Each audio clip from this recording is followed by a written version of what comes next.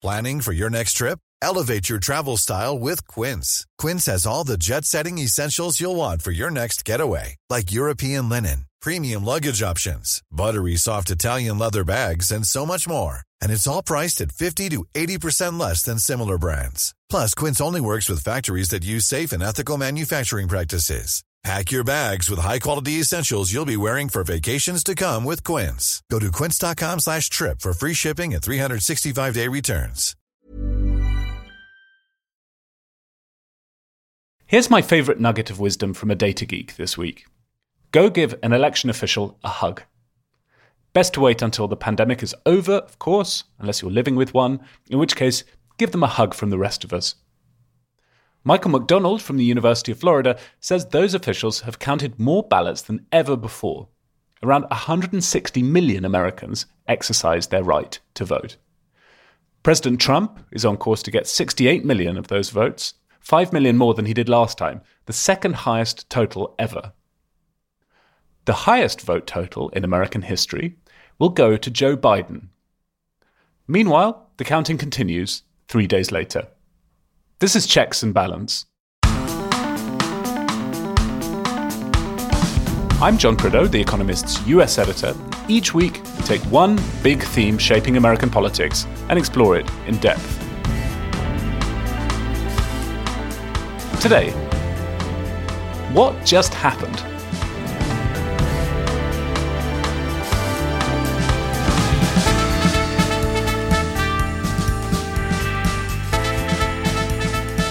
Joe Biden is poised to win a rare victory against a sitting president. A Biden White House would set a new tone for America. And yet, the unexpected closeness of the vote and the president's continued questioning of the result means Trump's brand of populism may well live on in America. In this episode, we'll decode the message the voters sent and what it means for America.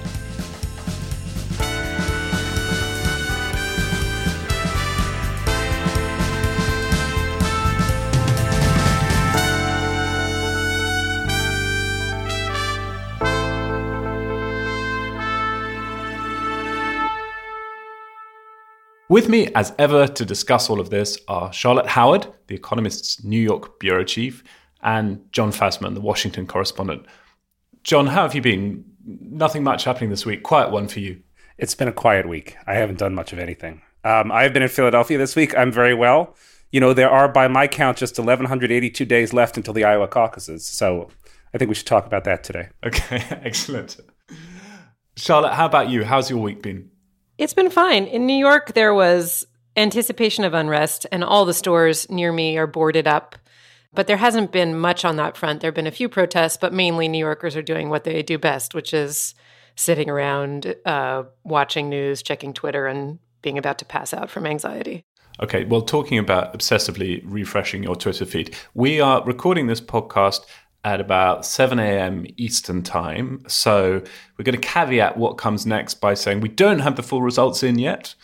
So by the time you're listening to this podcast, you may have more complete results than we do at the time of recording it. Before we throw ourselves into analysing what feels like the longest week in American politics, it's worth pausing to remind ourselves how it started.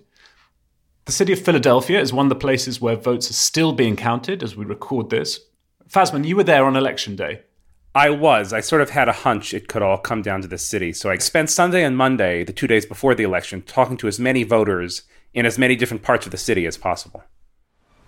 So today we're in Malcolm X Park, and we are having a West Philly Healing Circle. Melita Reagan is a young volunteer helping to clean up the park on a cold, rainy morning. I'm feeling very apprehensive, a little on edge, just because we just don't know what to expect.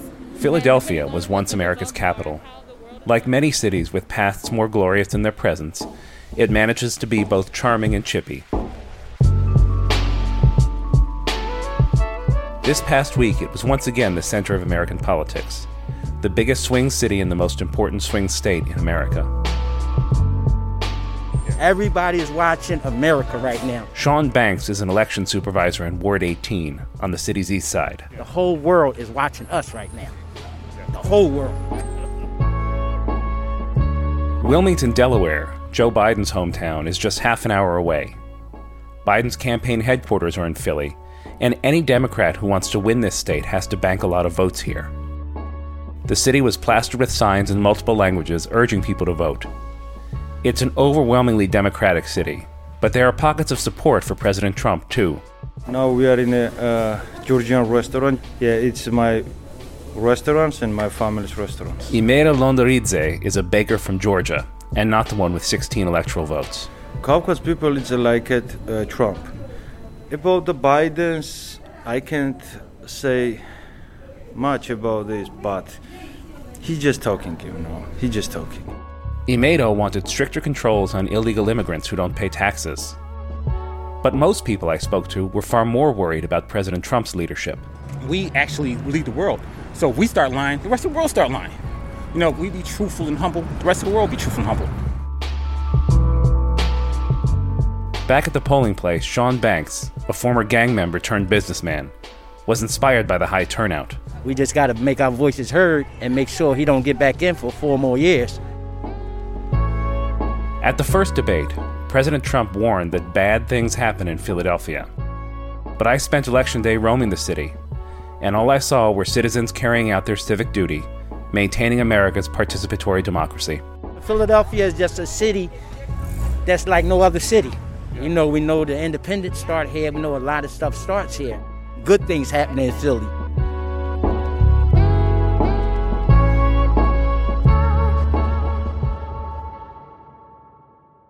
So, Charlotte, we don't yet have the full results, but we can already say a few things with certainty. Thing one is that we've seen the highest turnout since 1900, the highest turnout since women got the vote in America. Joe Biden's got more votes than any other presidential candidate in American history. Donald Trump's got the second highest vote total. So if you're looking at the sort of vital signs of American democracy, even though things look really rough at the moment and the president is contesting the result and the counts are taking a while to finish, I mean, that turnout is a pretty encouraging sign, isn't it?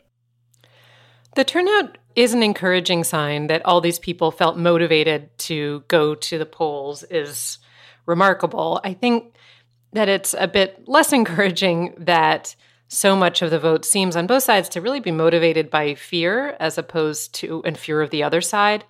And I think that it is worth noting the extraordinary language that Trump has used. Filing lawsuits is one thing, but getting on TV and questioning the legitimacy of the entire system is another.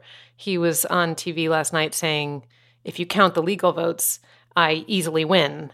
And I was watching Sean Hannity, who's one of the president's most fervent supporters on Fox, and he was saying things like, it will be impossible to ever know the true, fair election results. So you have this tension when you look at this week in that, absolutely, I agree with you, it's an extraordinary set of numbers, the number of people who have voted both for Trump and for Biden as a demonstration for democracy. At the same time, you have the person who is the sitting president undermining the legitimacy of those votes. Yeah, I agree with that. Clearly what the president's doing now is both incredibly irresponsible and dangerous and entirely predictable, and indeed something we did predict on the podcast. One of the things that I've been thinking watching these results coming in is that we all ought to be incredibly thankful for the way that American elections are organized. These county officials who've now become stars on rolling news just seem incredibly unflappable and dedicated to getting this process done. If American democracy were organized in a more centralized fashion, in which a kind of federal body was in charge of running all elections, then it would be genuinely scary that the president is saying the things that he's saying and trying to tell everyone to stop counting. But he just doesn't have control over what's going on in all these counties, and nor should he. And so the same thing that's making this count really drawn out and making it look, somewhat chaotic from the outside is also the thing that insulates the process from too much presidential influence, it seems to me. John, if the outcome is as we think it is, does that amount to a rejection of Donald Trump and Trumpism, or are you more struck by the closeness of this election, and do you therefore think that actually, it's not much of a repudiation of Trump and Trumpism lives on, and maybe even Donald Trump runs again in 2024? I think there are a bunch of questions in there to unpack. First of all, it's clearly in some way a rejection of Donald Trump because he lost. But I think a lot of people hope for a much stronger rejection of Trumpism, and that explains the despondency of the left especially on Tuesday night and Wednesday. I think there were hopes, if not expectations, that the Democrats could pull off wins in Florida, Iowa, Ohio, Texas, all places where polls, as we'll talk about later, showed Joe Biden with a slight lead. As far as the future of Trumpism goes, that's the question that everybody's asking, but it's not clear what Trumpism really means. I mean, I think that the Republican Party has found a nativist streak, and immigration restrictionism will be central to the party for a while. I think Donald Trump will retain some personal power for a while. Will he be a permanent kingmaker? I don't know. I mean, he's going to find himself when he leaves office in some legal and financial trouble, and I think you can't discount the number of Republican elected officials who just don't like the guy, who will tell you off the record they don't like the guy, and who will be loyal to him in public, but who I think will use any opportunity they can to cut his knees out.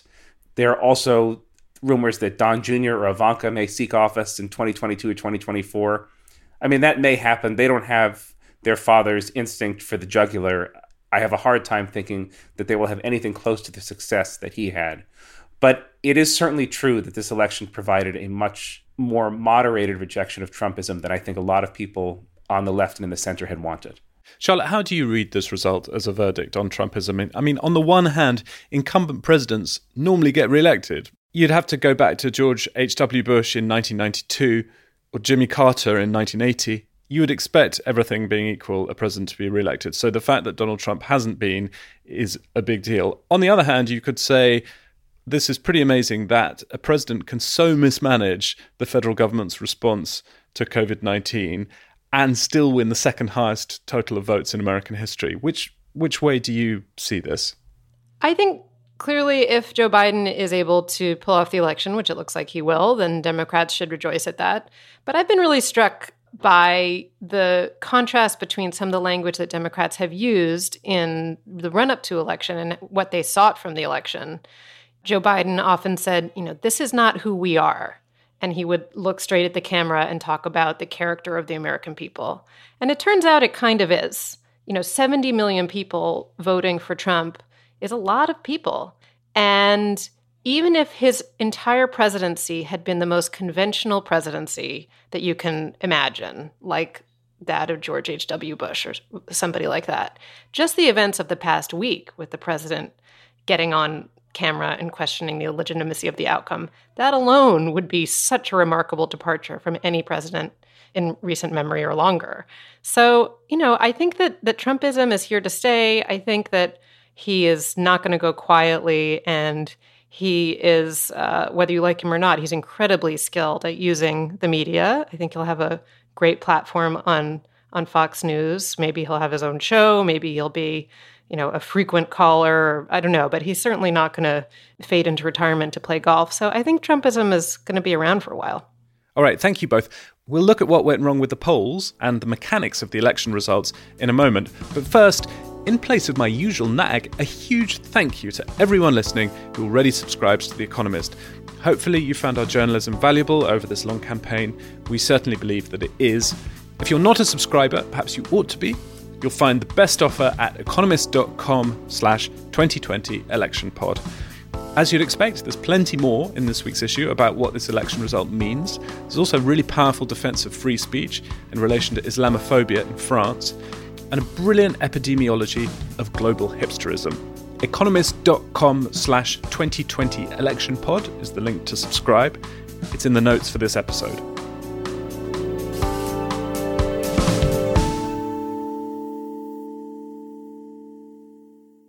Election night came as a big surprise. The early results toppled our expectations of a comfortable Democratic victory, as indicated by pre-election polls. Our own election model gave Joe Biden a 97% chance of winning just before Election Day. Elliot Morris is The Economist's data guy who built that model using a combination of the latest polling data and patterns observed in previous elections. I asked him about what happened.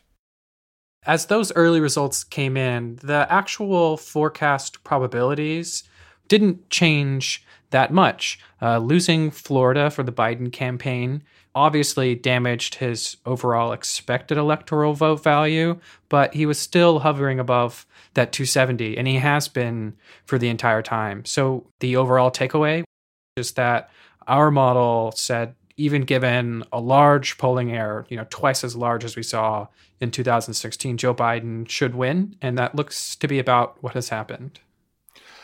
Did you manage to remain pretty calm through the night? I mean, I confess that I wrote a bunch of articles in this cycle about the blue shift and the fact that early returns in in-person voting would likely be very positive for Donald Trump, and then Joe Biden would catch up later. But somehow, even though I knew that to be true, watching the results coming in, my sort of analytical brain switched off, and perhaps through lack of sleep and too much coffee and other things, it's hard not to just take the snapshot of the partial results you have at the time and kind of over-extrapolate from them. Were you able to sort of keep your critical distance? Well, that's what the live model's useful for, right? I certainly succumbed to many of the same psychological pressures as those first results came in, and they were so different.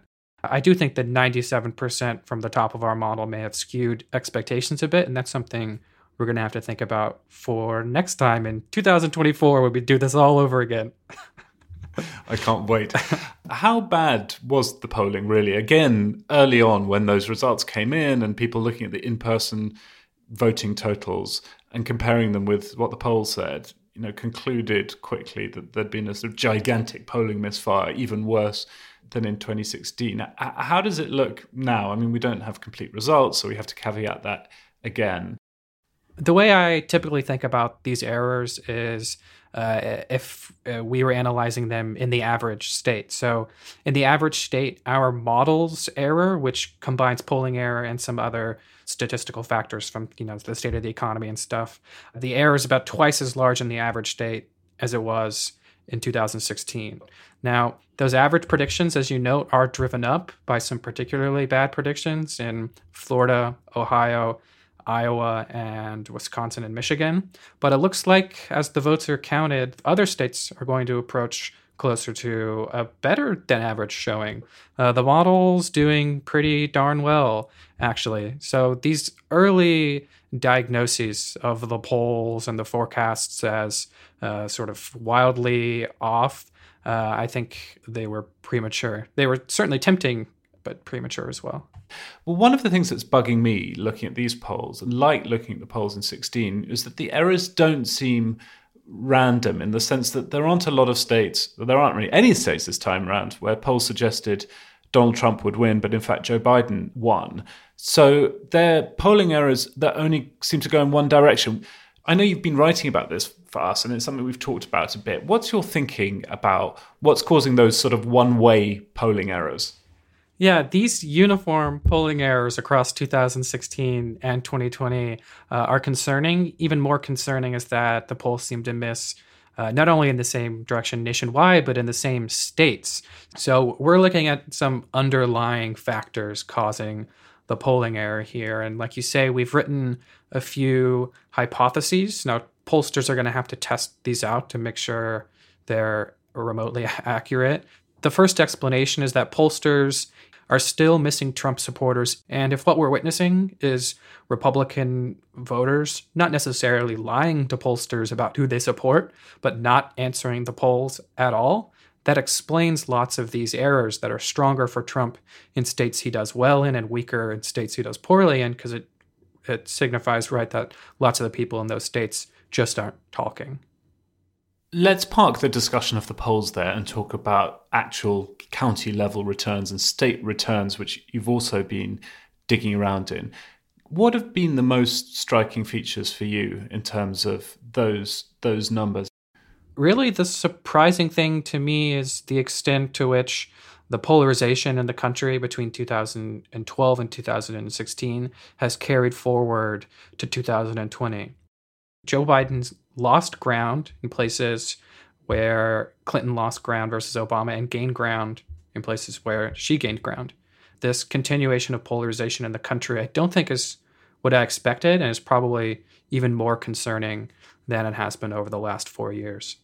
That's really interesting because part of the logic, I think, for Democrats picking Joe Biden was that he would be able to arrest that drift of non-college educated white voters away from the Democratic Party towards the Republican Party, which we've seen over the last few cycles and which is transforming both parties, really. But he didn't seem to arrest that movement much, if at all.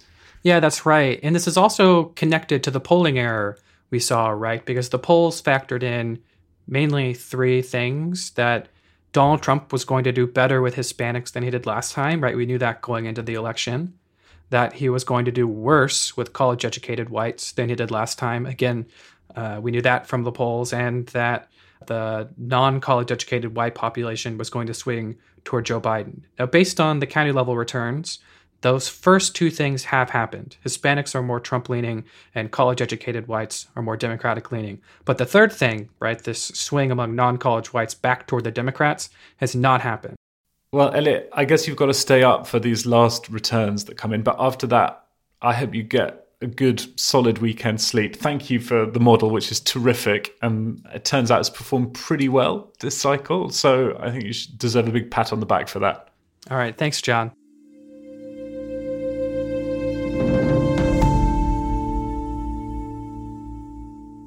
Well, John, as we heard there from Elliot, county-level returns do suggest that Donald Trump did a bit better with Hispanic voters than he did in 2016. And of course, to regular listeners of the podcast, this will be no great surprise. We had that very good report from you in Florida, where you're talking to lots of Hispanic voters who seemed pretty excited about Donald Trump. But for those who may not have heard that podcast, why do you think Donald Trump did relatively better with Hispanic voters? I mean, I think it's a combination of two things. I think that in Florida, where the result was perhaps the most striking, the characterization of Democrats as socialist resonated with Cuban population and also with Venezuelans, Colombians, Nicaraguans, all communities with significant presences in Florida. But I think that obfuscates the real reason he did well, which you can see in Texas too, which is that the Republicans just asked for their votes. They were out there working for them in a way that Democrats just weren't. And I find that result extremely heartening because it suggests two things. Number one, that Republicans can compete for and win non-white votes. You also saw the share of African Americans who voted for Donald Trump rise this year as opposed to in 2016. So it suggests that the Republican Party should be competing for these votes rather than trying to suppress them. And number two, it suggests that Democrats have some work to do in understanding what Hispanic voters want and how they think, and should really get out there and listen instead of presuming that Hispanic voters are a natural coalition partner whose votes can be taken for granted. That's not the case. A lot of Hispanic Americans are small business owners, and I think that the sort of economic policies that Donald Trump promised, that Republicans promised, really resonate with them. And more to the point, a lot of Mexican Americans in Texas and New Mexico, where Trump picked up a large share of Hispanic votes. I think the law and order message might have worked very well. There's a high degree of employment in border police among Latinos in Texas and New Mexico. And I think that they are not as offended by Donald Trump's immigration talk as Democrats think they should be. So in all of that, the lesson is Republicans should work for Latino votes instead of suppressing them, and Democrats really need to listen and think about how to win this population. That said, we shouldn't go overboard with this notion that Donald Trump found some magic formula for Republicans to win non-white votes. I mean, he did about as well among Hispanic voters as George W. Bush did in 2000. So the Republican Hispanic vote sort of declined in between those moments and then came back. He won about 30%, I think, of Hispanic votes. So, Democrats are still winning Latino voters by a very big margin, and even bigger margins when it comes to African Americans. It looks like about 10% of African Americans voted for Donald Trump, though we can't be sure. That's still an overwhelming endorsement of the Democratic Party. So we're talking about kind of marginal shifts here, but they're certainly very interesting. And I think one thing you can say is that white college-educated Democrats who assume that Donald Trump's rhetoric on race, who assume that he's a racist, who would therefore put off all non-white voters in America, delivering a landslide for the Democrats. That just doesn't seem to be the case. Not all non-white Americans respond to Donald Trump's language and way of doing politics in the way that white college-educated Democrats imagine they would and kind of think they ought to.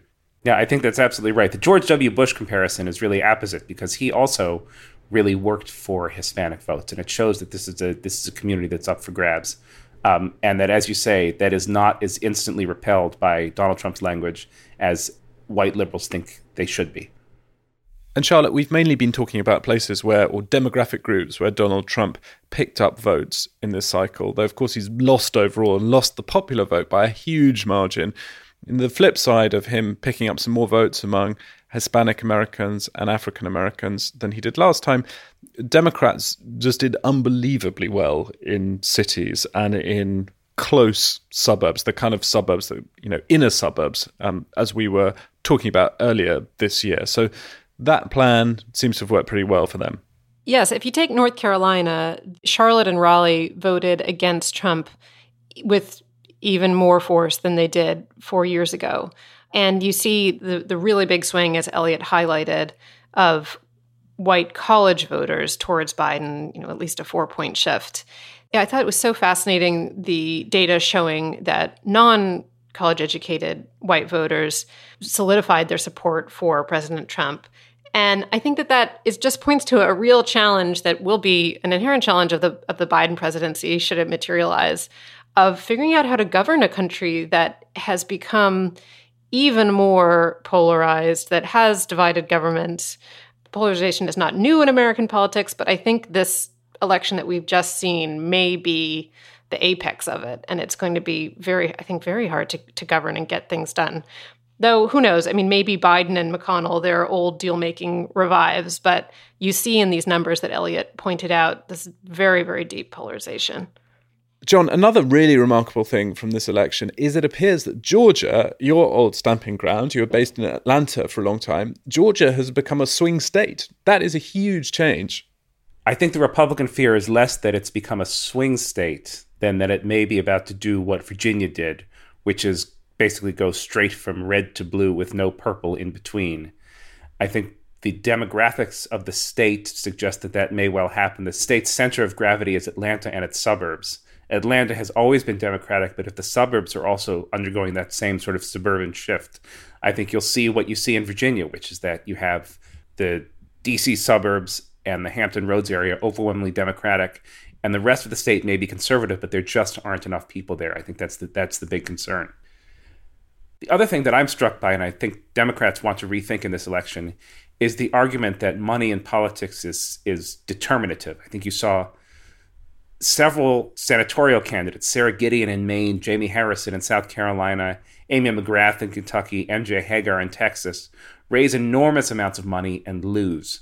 So there is obviously a normative argument against campaign fundraising. You can argue that for the good of the country, campaign should be publicly financed. But I think you need to rethink this argument that the more money a candidate has, the better it is for him or her. I think we just saw a lot of Democrats basically setting their money on fire for long shot candidates who didn't pull it off. Yeah, I agree with that. Kristen Soltis Anderson, who we had on the podcast earlier this year, describes it as fundraising rather than fundraising. It's very effective. It's also worth pointing out that not just that Georgia could help deliver the White House to Joe Biden and have a huge impact on the presidency, but that the control of the Senate very much relies on the outcome in Georgia. There you see it's a little bit less strong of an outlook for Democrats. Perdue still leads Jon Ossoff, the Democratic challenger, but you see an extraordinary situation in which you're going to have two runoffs for Georgia's Senate seat. So the margin between David Perdue, the current senator, and Democrat Jon Ossoff is close enough that you'll have a runoff. And then there'll be another runoff between the current Republican senator, Kelly Loeffler, and the Democratic candidate, Raphael Warnock. The fact that you have two Senate runoffs is a really interesting sign for a state like Georgia that has sent two Republicans to the Senate for so many years. Okay, thank you both. We'll be back to talk a bit more about the Senate and to get some perspective from Beijing in a moment.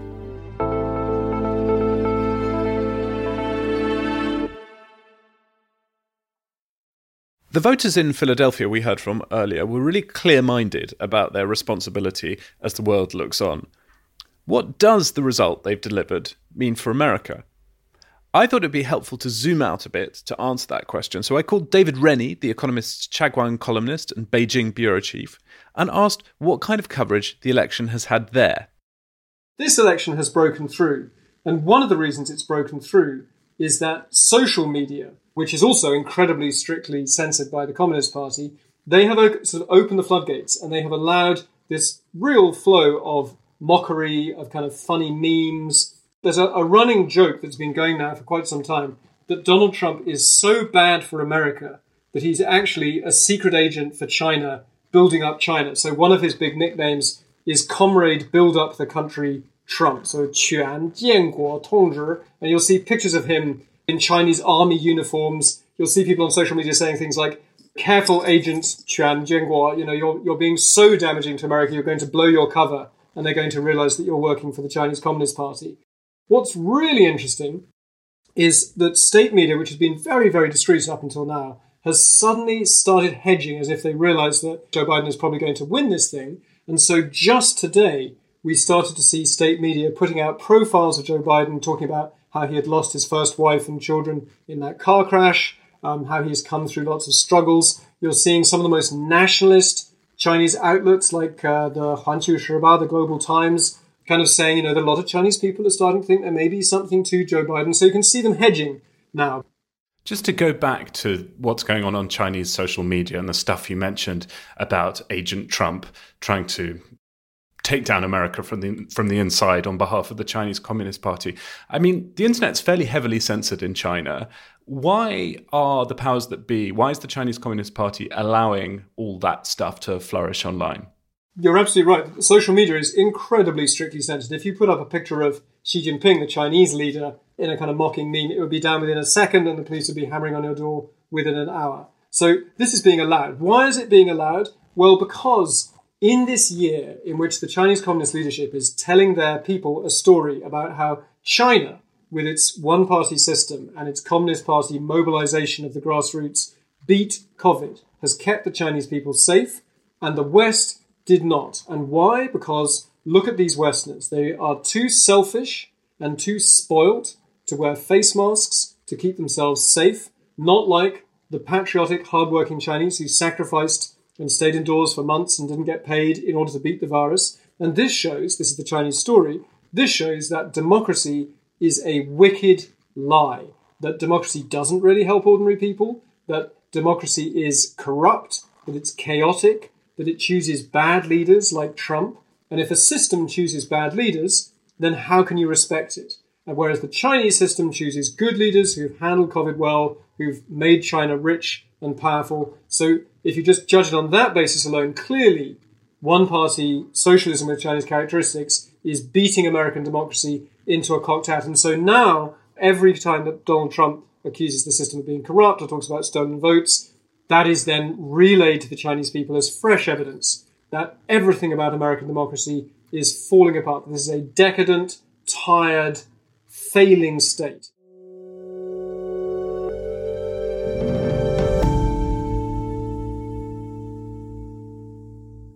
So, Charlotte, the spectacle of confusion in America, the amount of time it's taking to count the votes, the speeches, the mad speeches that the president's been giving, etc., you can see how that is all good for people sat in Beijing who want to look at America and say, look, this system's failing and this country's going down the tubes.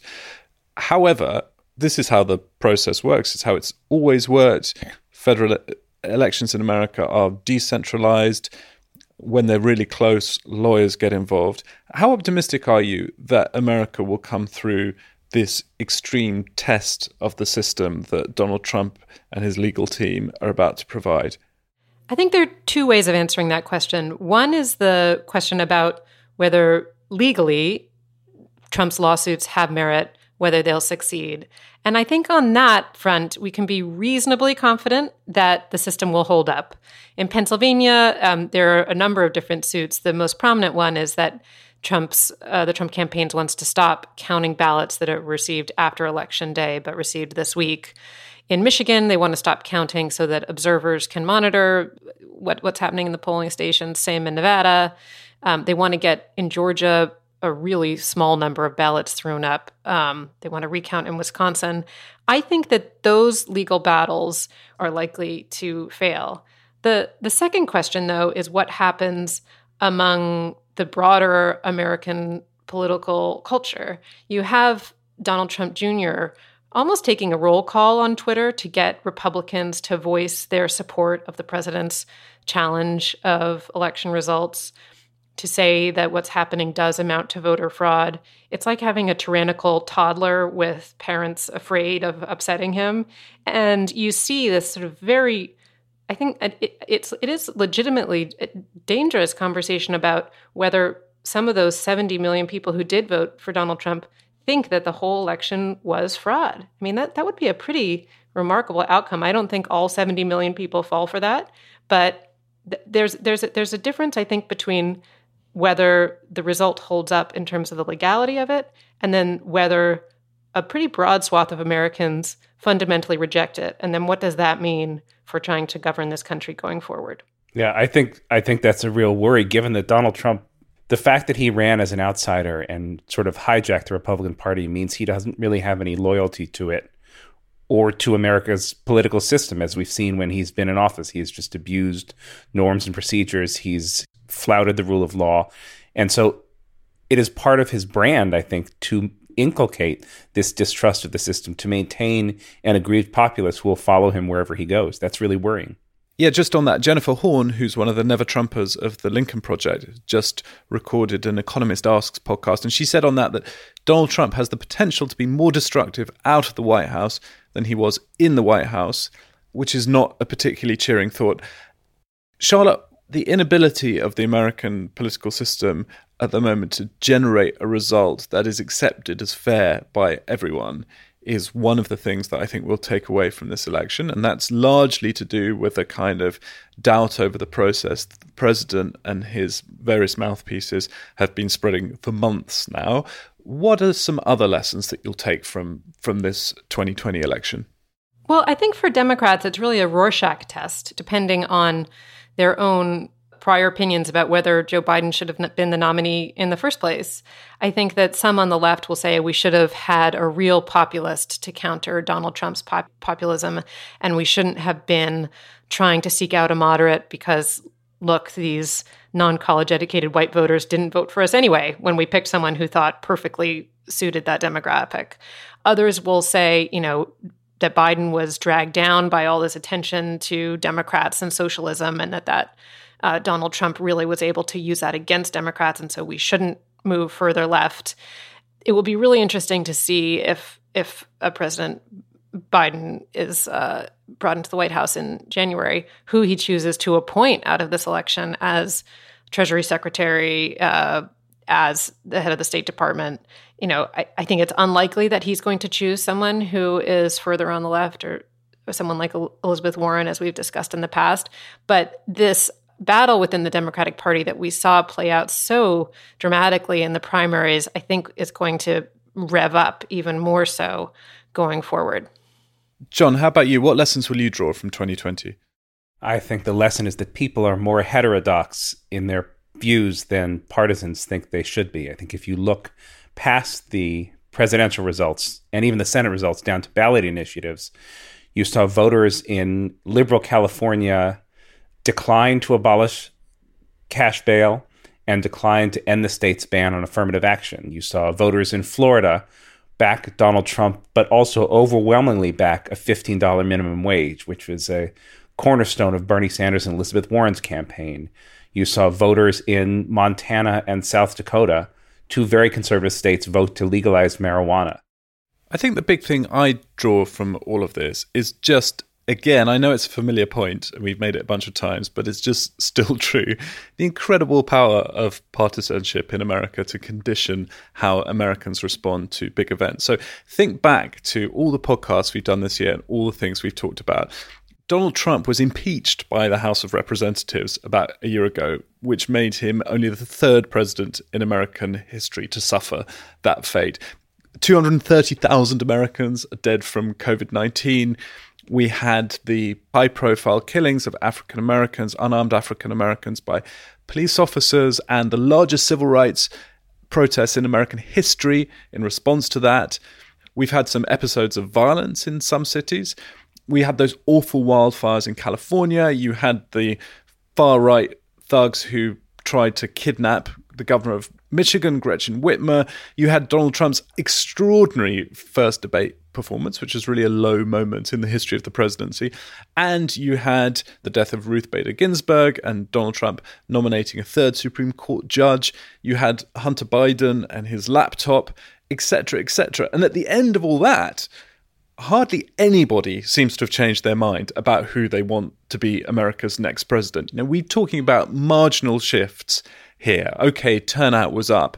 But at the end of the day, 90% of people who voted for Hillary Clinton in 2016 voted for Joe Biden. 90% of people who voted for Donald Trump voted for Donald Trump again.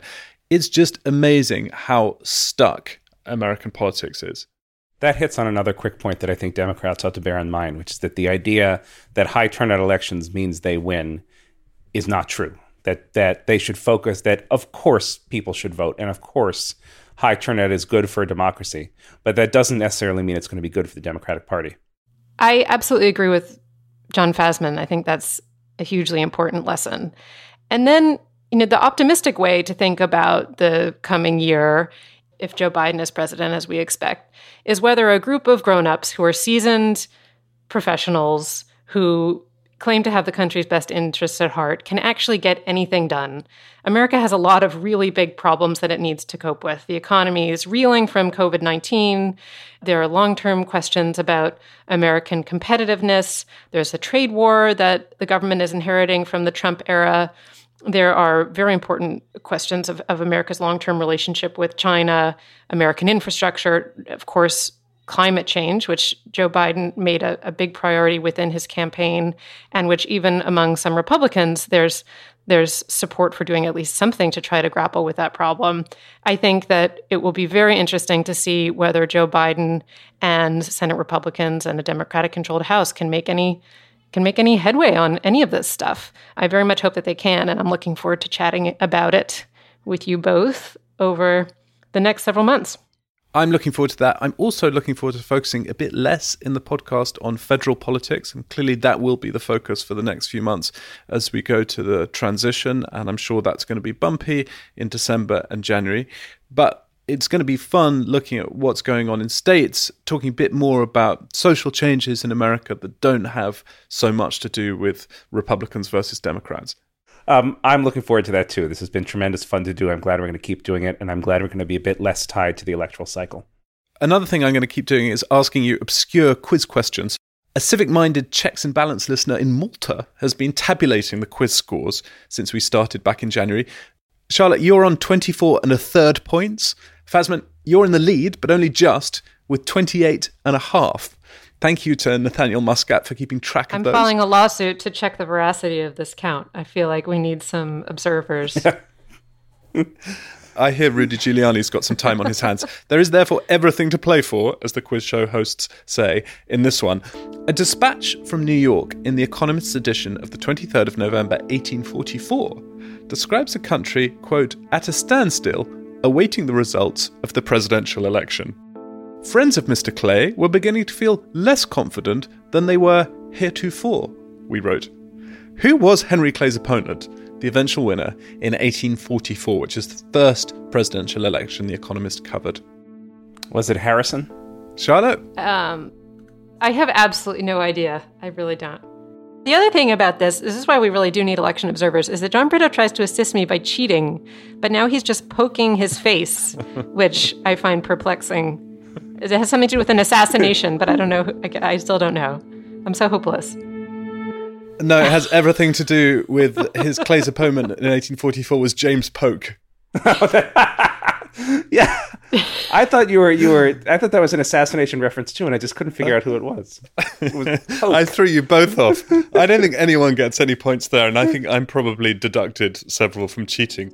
The front page of the following week's Economist called Polk's victory an agreeable surprise.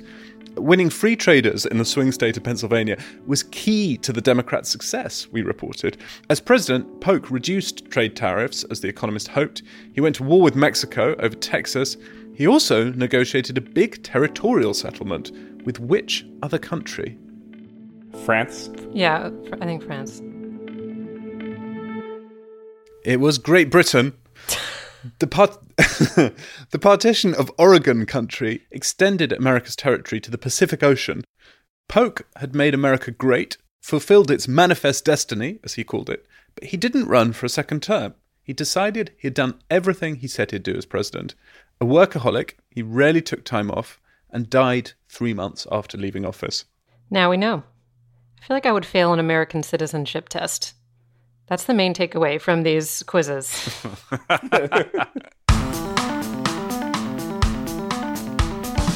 All right, thank you, John. Thank you, Charlotte. Thank you. Thanks, John. That's all from us. We'll be back next week. Please keep leaving us lovely ratings and reviews if you're enjoying this podcast. It really helps to spread the word. You can get in touch with us on email. The address is radio@economist.com. Thanks very much for listening. We will have more Checks and Balance next week.